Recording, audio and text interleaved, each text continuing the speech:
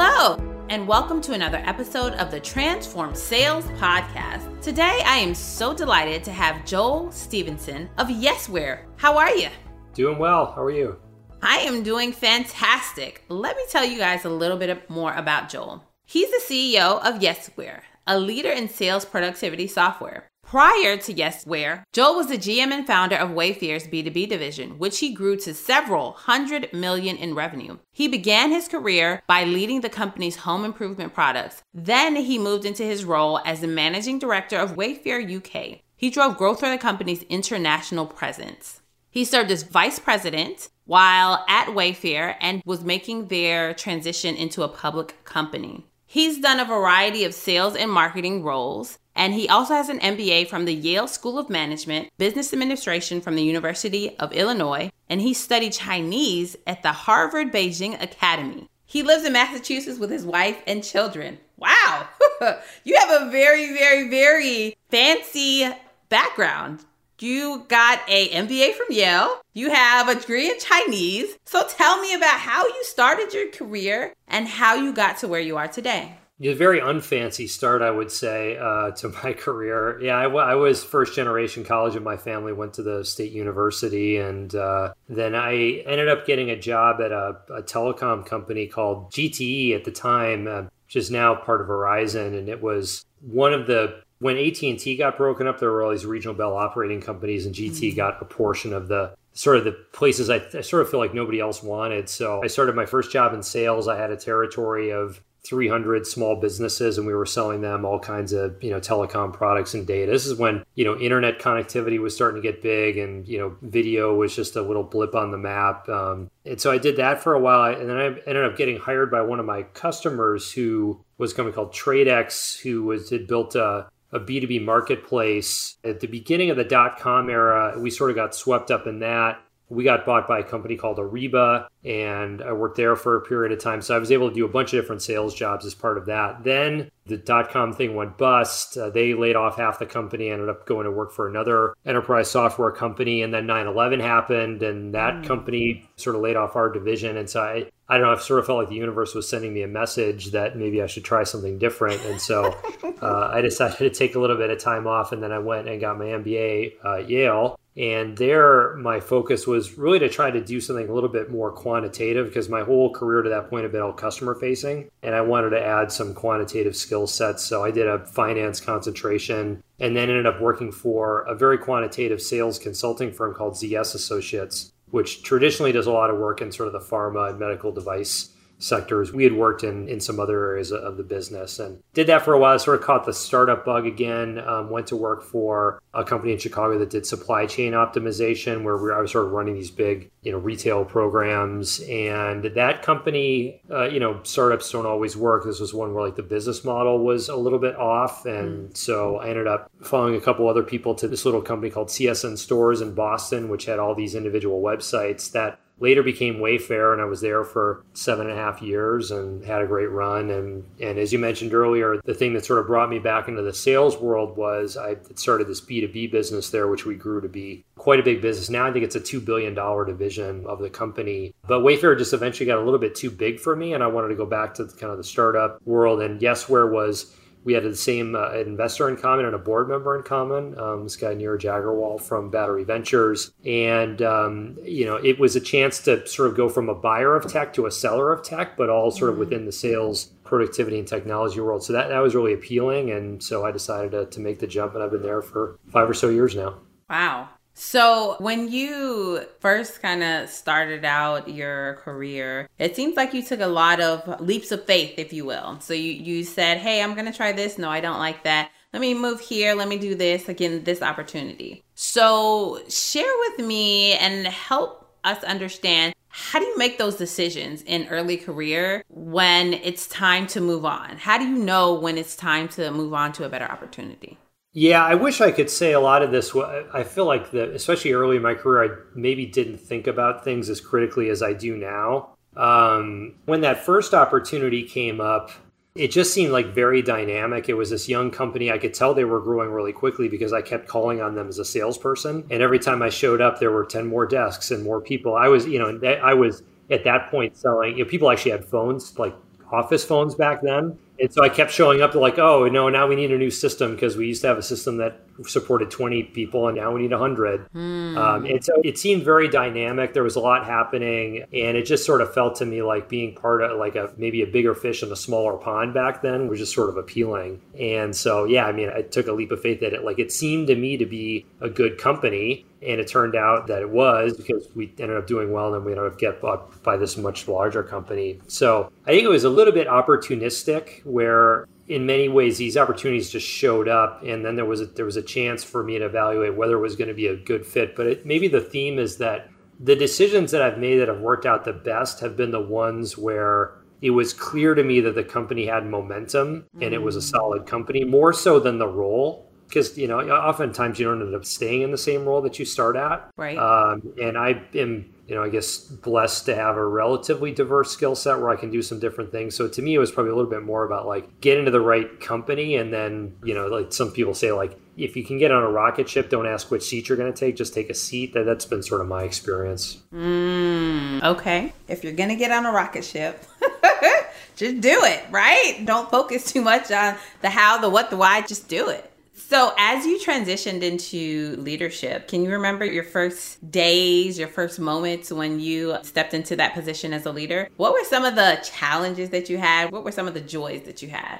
It's interesting to reflect back on some of this stuff. Oftentimes I tell people when they are wanting to start to become a manager and a leader, I sometimes tell them to be careful what you ask for. I sometimes think, the more people, more problems sometimes, but there's a real fulfilling aspect to it as well. And so I think for me, I got into management probably with the thinking of, well, this is just what you do. Like if you want to keep, expanding within an organization, my goal ultimately was to be CEO of a company. I was like, well, eventually you got to manage somebody, so I might as well do it. But I think the biggest mind shift change that you have to make, at least for me, and I try to counsel this to others, is that at some point in your career, you're an individual contributor. And like what you're able to do is the sum product of you individually. And at some point, you have to recognize the fact that you are not going to be able to just will your way to success anymore. And as the teams that you're responsible for get larger and larger and larger, your individual contribution becomes less and less important. In some sense, you have to move from sort of making your own success to then just creating the conditions for success and making sure that you have the right people and in the right roles and understand what to do and, they're developed and they're fulfilled. But, you can't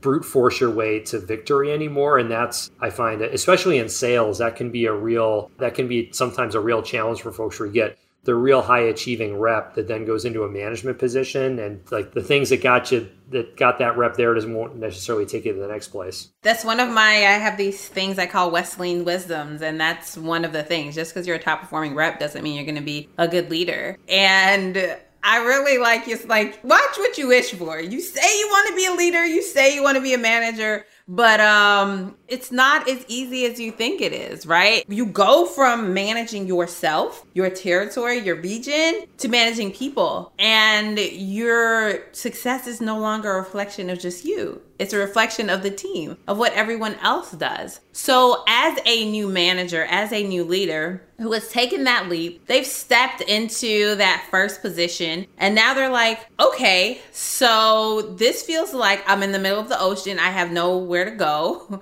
What are some of the tips that you would give somebody in the first 30 to 90 days to set themselves up for success in a management position? Yeah. Well, the first thing I would suggest is just get to know your people well.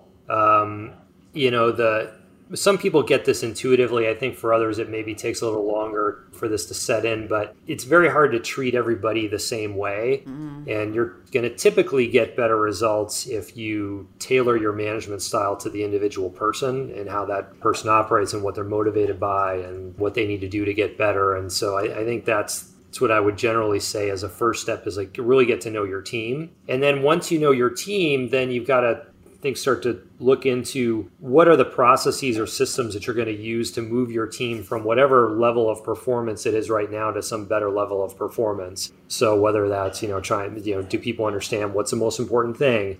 Is it a question of like, we're doing things well, but we're doing the wrong things, or we're doing the right things, but we're doing them poorly, and trying to just get some very broad sense of where people are spending their time and how they're spending it, and then trying to come up with a plan of, sort of the as is state to the to be state. And then, you work the plan with your team. So I feel like you're in my brain, Joel, because I have this. So I'm a recovering chemist. All my listeners know that. As a recovering chemist, what I tell people is it's an equation. People plus process equals profit. And you literally just walked us through that framework. Get the right people in the right seats, understand what makes them tick. How do you motivate them? Then give them the tools they need to get their job done. And that's going to lead to the profitability of the company, of your team, or whatever you're doing. Because if you have the right people, but they're not empowered to do their job, then we're not going to achieve our goals. It doesn't matter how good your people are. And vice versa, if you have really good technology, but you don't have the right people to really use it or put it into place, then it never balances out. That's right. There's plenty of examples of both of those things where people make big investments into, we see that as a technology vendor. People, buy tech like ours or similar tech, and they think that's going to solve all their problems. And it really just amplifies what you're doing in many ways. So it's like, it's going to make you, better. It might actually make you worse in some cases. So you talked to us about being a people manager. When you move to that position of, okay, I'm managing people, I got this down, I know how to manage people, then you get into the whole different wild west of managing managers. Mm-hmm. So talk to us about what is the difference between managing individual contributors and managing people managers? Yeah, well, for people managers, it tends to be a little bit more of, sometimes I say that the thing that you're really buying with management is judgment. Like that's really at the end of the day, what you're hoping to get out of a manager is good judgment in the end. Mm-hmm. Hopefully by the time somebody gets to that level, they have sort of the work ethic and they're smart, like all those kind of things, that sort of the things that might have disqualified you before you got to that point. But if you're really getting to a decent level of management, to me, you're buying judgment. And so the thing that I tend to try to understand from people and work with them on is mostly those judgment aspects about how are you thinking about this? And could you think about it a different way? Or where are you stuck? And why are you stuck on those things? Because you can't, as much as you want to, it's similar to what, when you're moving from an individual contributor to first manager, you can't do all the individual contributor things anymore. You also can't manage all those people anymore. You need to let the person actually do the management. And people are so unpredictable and life is so unpredictable that there's just really no way to script it all out ahead of time. And so to me, the best thing you can do is understand the way that somebody makes decisions and how they reach a certain judgment, and then try to help that person get better at that process, whether that's making a call on a person that maybe isn't working out. Maybe it's, whether to, invest in training, or whether it's to change a team structure, or whether it's to coach somebody through, whatever it ends up being. To me, it's very much of a judgment game. It's really the way that I think I would sum that up is how you influence change, right? Because as a manager of managers, if you will, as a leader who's managing managers, it's you can't get all the way down to that little inside sales rep that is doing their things. But you have to think about this person who I am managing, how do they influence change down the chain, right? And so in helping them think about how their judgment, how what they do actually has an effect not only on themselves, but on the entire team. And you have to be so many levels away from that. How do you balance in any kind of leadership position, managing versus leading? Yeah, I suppose the bigger the organization is and the more layers that get up to it, probably the more time you have to spend on leading versus managing. There was an old HBR interview that Jeff Bezos gave, which I thought was pretty insightful in this topic. So I might just quote him a little bit versus tell you what I think, which is he talked about this journey at Amazon where at first he was kind of an individual contributor. And then he sort of couldn't manage this stuff anymore. He sort of had to focus on managing managers. And then eventually he got to the point where he could go deep on something and have some influence in an area. And then beyond that, it was a point where all he felt like he could really do is just make sure he was hiring the right people and letting them do the job. And he said he always kept one area that he went deep on, but eventually the business got so big and so complicated that it was mostly about getting the right people in the seats in his mind. And I think that's true. The further up you go, you got to spend more time making sure that your immediate team is strong, and then people are growing in the right direction. So, you could imagine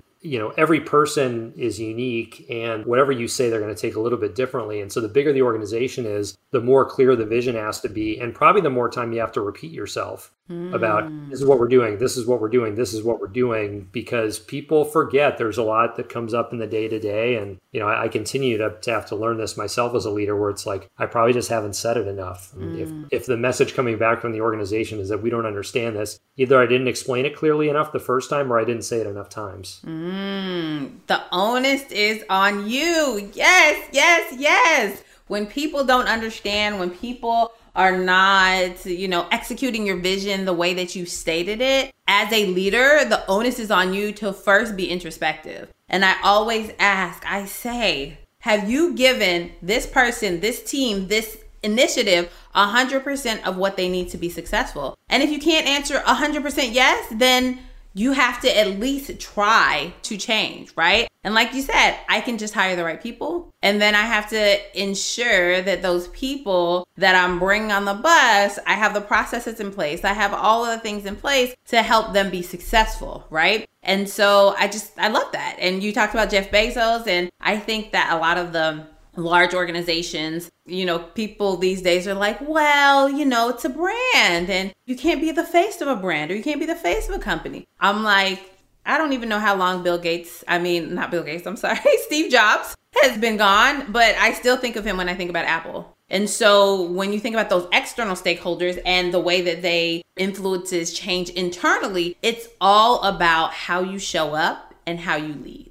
Yeah, and I think in today's world, the external versus internal bits are even more complicated, just as, everybody's lives kind of get commingled with work, and social media is a very different element that, Steve Jobs really didn't have to deal with that much, when he was around, and, from Twitter to, to Instagram, TikTok, the lines are all sort of blurring, and I think everyone's got to kind of, I tend to be a little bit more of a private person, so I'm not really like shouting out there on social media, but people watch what you say and what you do, and it all has an impact. Absolutely. Your words have power, right? And you're right, that external piece that we all have to deal with these days, whether we're a sales leader, a CEO, or even just an individual contributor, that plays a huge part in how we show up to the world. Because, you're in your position now and you may want to stay there forever, but you may also want to move companies in a year, 2 years, 5 years. And what you do today is going to impact that. And so really ensuring that the voice that you have, the message, your vision, your value is consistent, and it's what you believe in. Because I don't like to tell people that, you have to think this way, you have to do this, or you have to do that. I just want you to be 100% of who you are all the time. And so show up and be authentic. So let's transition a little bit. Tell us about this amazing company that you're a CEO of, and the reason why that this product was introduced to the world. Yeah, so Yesware is software primarily for salespeople, but really for anybody that's in a sales orientation to use it. And what we do is we integrate very deeply into your inbox to help you understand things like, who's engaging with your messaging, what's messaging is working, try to save you time by adding templates and being able to put multiple pieces of communication together. And then ultimately, if you're a Salesforce user, we'll take all that data and synchronize it back to Salesforce. But as you use it in a team setting, you start to figure things out like, what we call them campaigns, but which sort of versions of events that we string together results in more meetings, or, what ends up, getting somebody from sort of stage 1 to stage 2. And as those learnings get shared across a sales team, then everybody on the sales team can become more productive and the results of the organization improve. So we sort of started the company. I'm not the founder of the company. I came in a number of years ago, but the original founding philosophy of Yesware was that there wasn't really software built for salespeople. There was software built for sales managers, and I remember doing CRM implementations a long, long time ago, and it was always about hey, the Rolodex is going to leave the company, and you don't want the Rolodex to leave the company. It was always a sort of a command and control. You got to know what's in the pipeline so you can forecast effectively. It was never about how can we make XYZ rep the best rep they can be. That CRM was never about that. And so Yesware started from the perspective of the rep of like, how do we make the rep more productive? How do we make the rep better and achieve better results? And that's sort of how it's grown. And it's a easy to use software. We have a free version of it that you can use forever. You get on the website and you can sort of get value right away. And then, you can do more complicated things with it over time. Oh, that's awesome. Salesperson enablement. Enable your salespeople to use the tools that you've given them to really do their job better. Because you're right, there are a gazillion CRMs out there, and when they're not implemented the right way, it is a tool for management to beat you over the head to say, do this, do this, do that. Why didn't you do this? Why didn't you do that? Right? And so that is how it's being used, and salespeople just don't use it. So a tool that actually shows them a path to revenue, how I can make more money using this technology, that sounds amazing. Yeah, we think so. We sort of pride ourselves on being super easy to use and getting high adoption amongst reps because, people realize that, in the one aspect, the more intelligence that you have about a selling scenario, whether it's, is a person open my emails or, who is this person? All that stuff can lead to better results. And once you start to get used to that, then, you start to try to do things that are a little bit more powerful. Okay, well, now I know that when I send this email after the discovery meeting, I get a better result, but maybe I could get an even better result if I send this other one with an attachment. And, so people start to look at the attachment. What if this attachment's better? Oh, they're spending more time on the pricing page of this. So you can go very, very deep on this stuff, but I think it sort of starts from the point of view of, don't waste time doing things that you could automate because it's hard enough to be a rep and you should really be spending your time with the customer and understanding their business and asking good questions. Like that's the important part of selling. And then the more information you can get, then the more effective and tailored you can make your process. And I was speaking with a sales leader earlier today, and he said, I want all of my salespeople to be entrepreneurs. I want them to have an entrepreneurial mindset. I want them to take ownership of their business, and by empowering them to really do that, to not just be order takers or dialing for dollars, but really be able to say this kind of messaging doesn't work. Okay, so I had this discovery meeting and then I sent this email and something was broken because it didn't convert. So let me change that a little bit. And it allows them to take ownership of their business and change it the way that they see fit. And as a leader, your job is to mentor, to coach, to develop. It's not to come down with the iron fist and say, no, that's not what the top rep is doing. So you have to do this or you have to do that. And so I really like how your software fits into that whole mission where we want all salespeople to take complete ownership of their business. Yeah, it can be powerful if you can create the right conditions within your organization where you allow everybody to sort of experiment a little bit. I think we see that putting the power to experiment into the hands of sort of the frontline reps can be very powerful. Some companies don't like that. Some companies like to do it with sort of a central kind of top-down command, and that can also be effective. But where we see some real magic, particularly for small organizations that maybe don't have the resources to have a massive enablement team and sales ops and all of that stuff is, allow your reps to experiment. And then if you've built the right kind of collaborative culture, then when a rep gets a win, they want to share it with the rest of the team. Now, everybody else on the team got better because a rep, showed some initiative and said, like, I'm going to try this thing. I think this will work. So if you had a team of 20 and you have 20 people, constantly running these experiments, you're probably going to get better results than if you have a team of 20 and you've got one sort of top rep that figures everything out, him or herself. Yes, absolutely. Allow your salespeople to have their own brains, because that is really what makes a good salesperson. Being able to think outside of the box and having like, okay, I want to try this. No, I want to do this. That's really how they take ownership of it. And not only does it make a good sales rep, it also helps your culture, the culture within the company, because that is a place where salespeople want to stay, grow, and develop because they feel supported. They feel that their voice has been heard. And in today's world where there's such high turnover, people are leaving for anything. This new generation that we have coming into the workforce, building a culture where people want to work and want to stay is what we as leaders, as CEOs, as whoever we are, that is what our ultimate responsibility is. Yeah, and I've been a part of, both types of organizations. And, in the past, we had built a subset. It was like very much command and control and like, don't think for yourself. And it's like and I see this in a lot of big tech orgs that are sort of high velocity where it's like there's this unwritten rule that says, okay, fine, like you can have your Nerf guns and your beer kegs and, we'll pay you reasonably well, but like don't think. Like we have the smart people over here that think, you don't think. Mm-hmm. And as long as that contract is sort of maintained, then everybody's happy. And then as soon as that contract starts to get broken, then there starts to be issues. But in my mind, if you're really going to run it that way, I feel like maybe the better investment is in software to make some things more self-service, because you really want your rep to be the person that's going to take what your company offers and match it up with what another company needs. And that should be a more dynamic process. And if it's all just rote, like follow this exact script, then probably software can do it better. Absolutely. Use people's brains for what they should be expected to accomplish. I went shopping recently and I got up to like a self-service kiosk. I put all my clothes in the little bucket and automatically scanned them and did everything. And so the lady was just there. She was like, anything, I'm just going to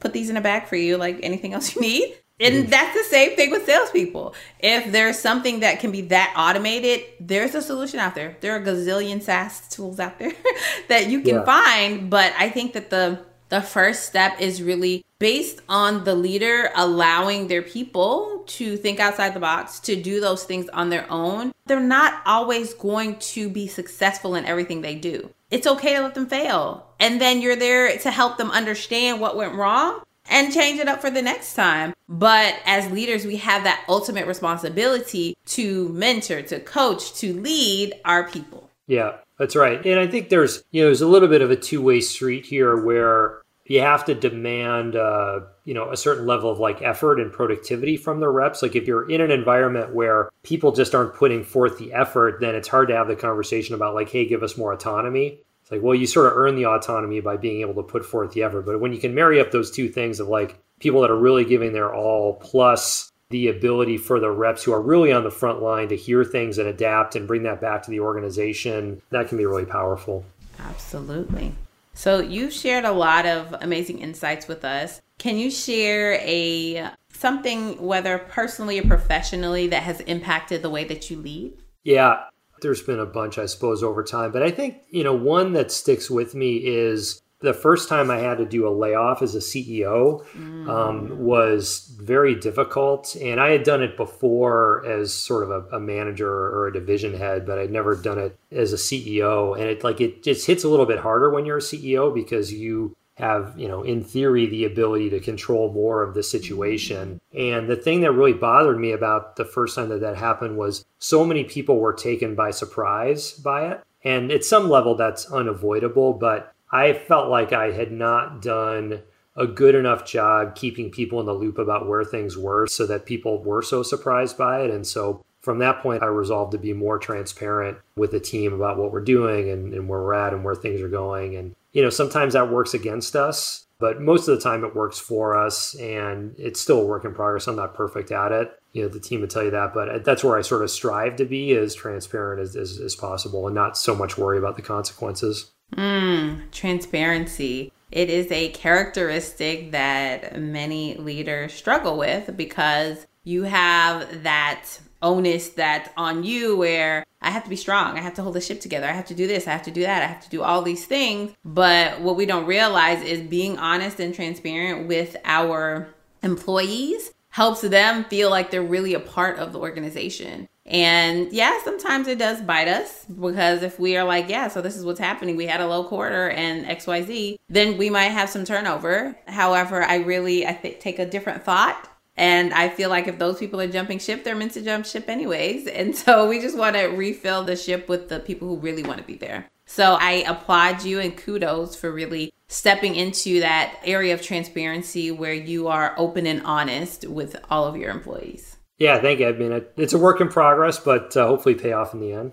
Yes, we are all a work in progress, for sure. So Joel, this conversation has been amazing. What is the one best way that listeners can get in contact with you if they want to connect? You could just email me, jstevenson@yesware.com, or you can find me on LinkedIn, Joel Stevenson at Yesware. And if you want to learn more about Yesware, just come to the website, yesware.com. Awesome. Thank you so much, Joel, for your time, your talent, your expertise, and sharing with the listeners really how to show up as better leaders and taking ownership and being honest with yourself as well as your team. I appreciate your time today. Yeah, I enjoyed the conversation. Thanks for having me. Thank you so much. And that was another episode of the Transform Sales Podcast. Be sure to check out our website where you can get your free guide to people plus process equals profitability. Until next time, in everything that you do, transform your sales.